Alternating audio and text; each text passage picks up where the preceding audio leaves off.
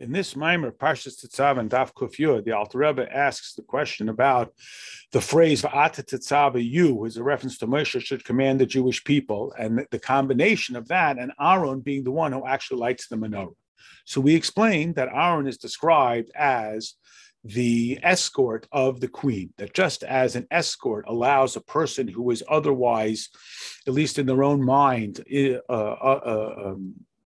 unwarranted to enter, should be brought along, like a shy bride who is brought to her groom. So too, Aaron brings this world, which is naturally, seemingly undeserving of being close with the infinity of Hashem, and he elevates it with the concept that we know as birurim.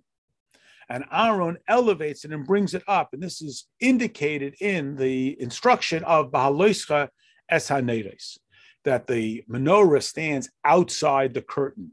Behind the curtain is the Kodesh HaKadoshim, the Aron HaEdus, the Ark of Testimony, the Luchais, representing sort of Atzmis.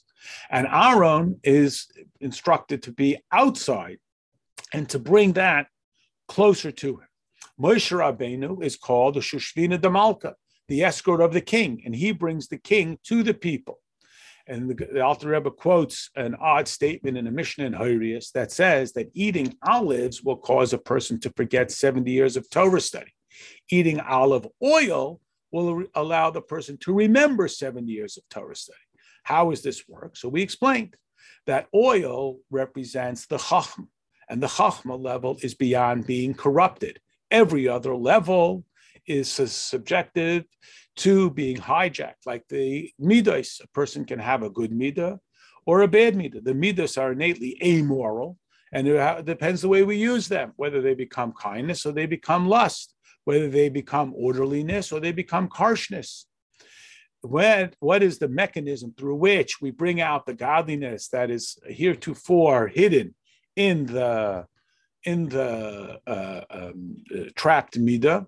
That's through discovering the oil, and that's why, although olives will cause forgetfulness, olive oil will restore.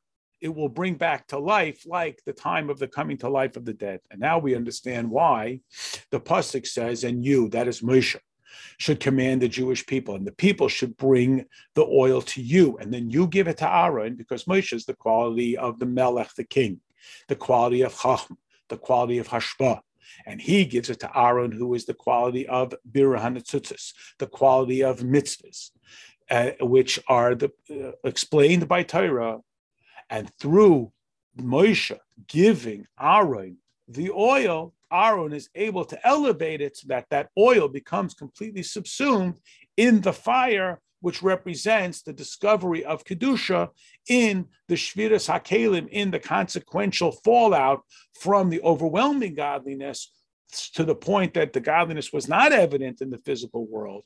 And through Moshe, the quality of Chachma, entrusting that power to Aaron, it can become elevated and thus transformed and brought closer, bringing about the ultimate simcha and tainig of the reunification of the divine sparks which had otherwise been trapped.